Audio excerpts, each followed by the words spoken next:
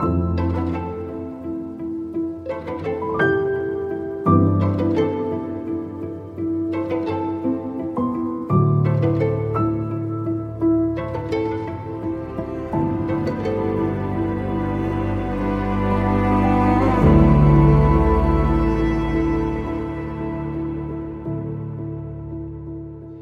come to you today with an invitation, and that is to live with a restored soul, to be refreshed at the deepest level of your being.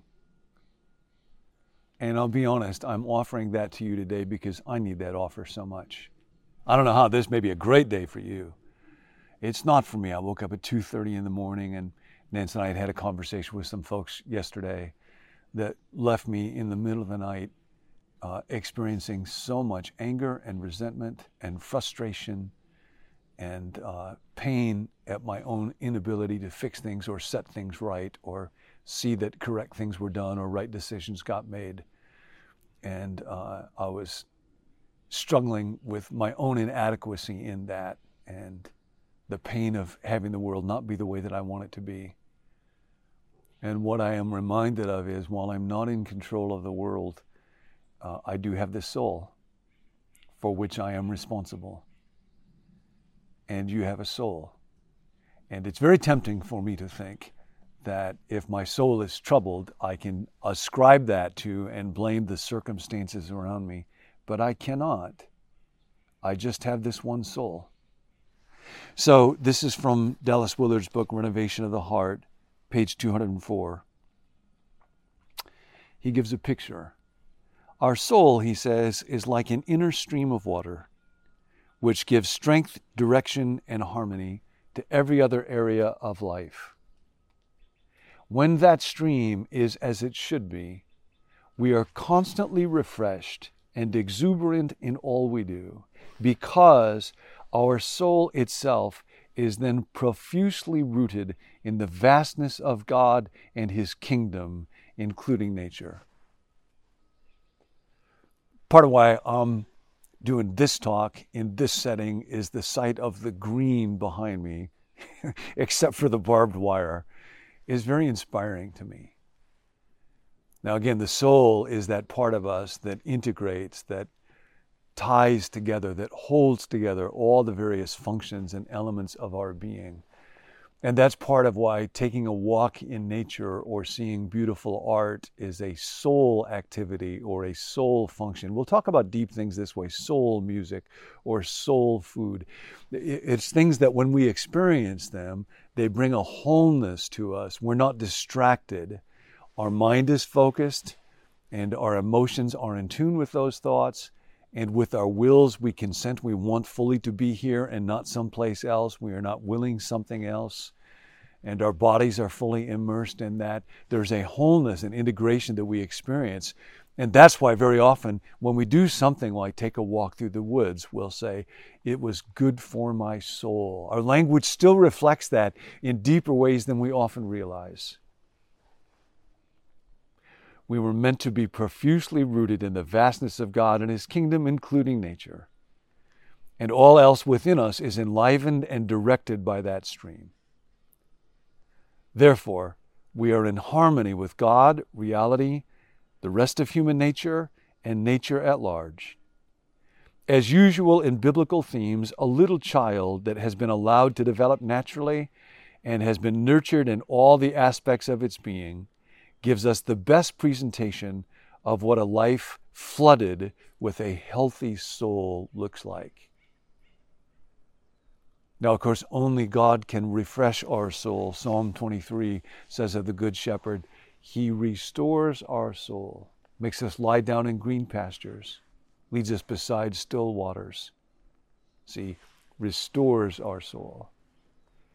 Only God is able to restore the soul, but you and I are responsible for our souls, not the people around us, not my boss, not my spouse, not my kids, not my circumstances.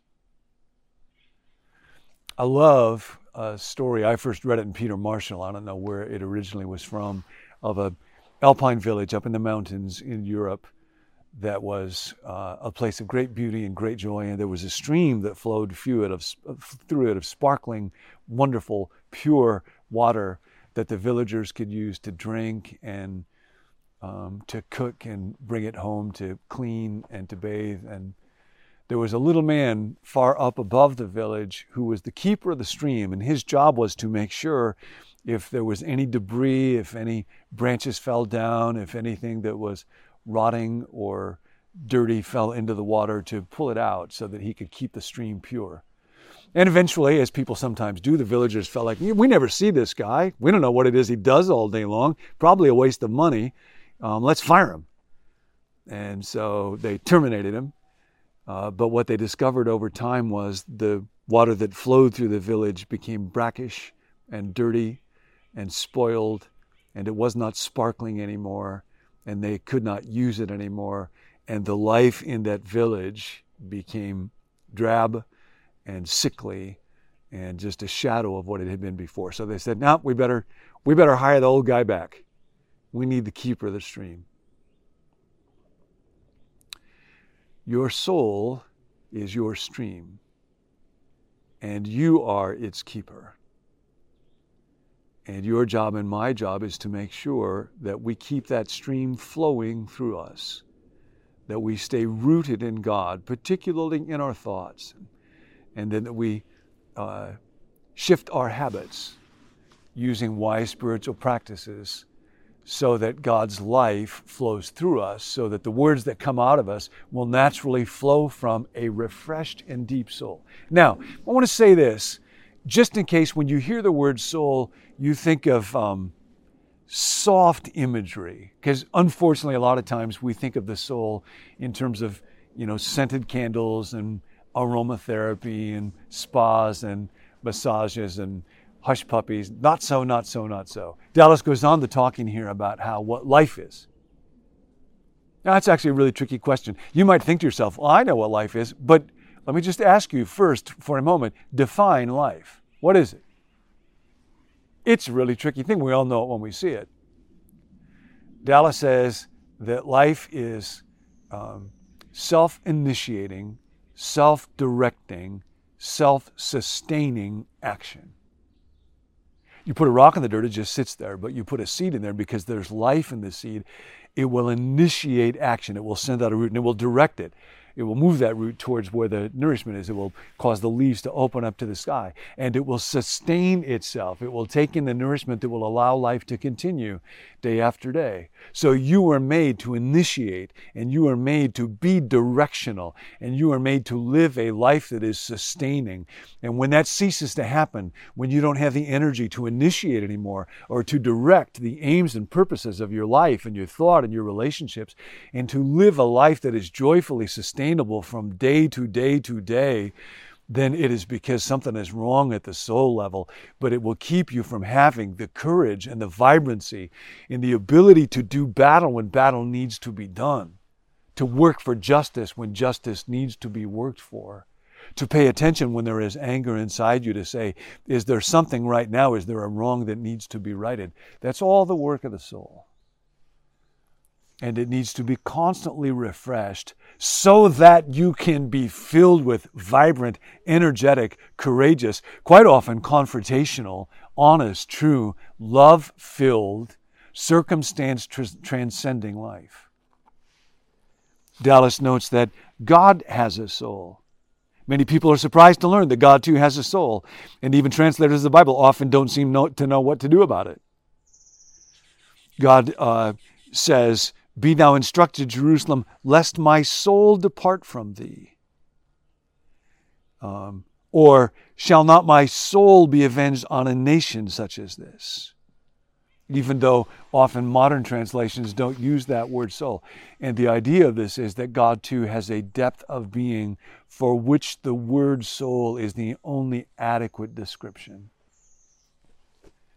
And now the book of Psalms, Dallas says, is the great soul book of the Bible. And over we see the soul crying out. We'll get into soul cries a little later on.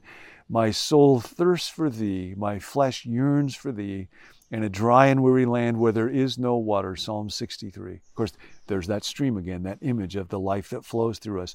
As the deer pants for the water, so my soul pants for you, O God. My soul thirsts for God, the living God, because there is a river whose streams make glad the city of God. So what do you need to do today to allow God to refresh, to restore your soul? Maybe it's to take a walk in the woods. Maybe it's to listen to a piece of music that makes you glad. Maybe it's to read or even memorize a single inspiring thought, such as, my soul thirsts for you, the living God. You have a soul. You are its keeper. Let God restore it. Don't let the world, whatever it does to you, wither your soul. I love you. God is with us. See you next time.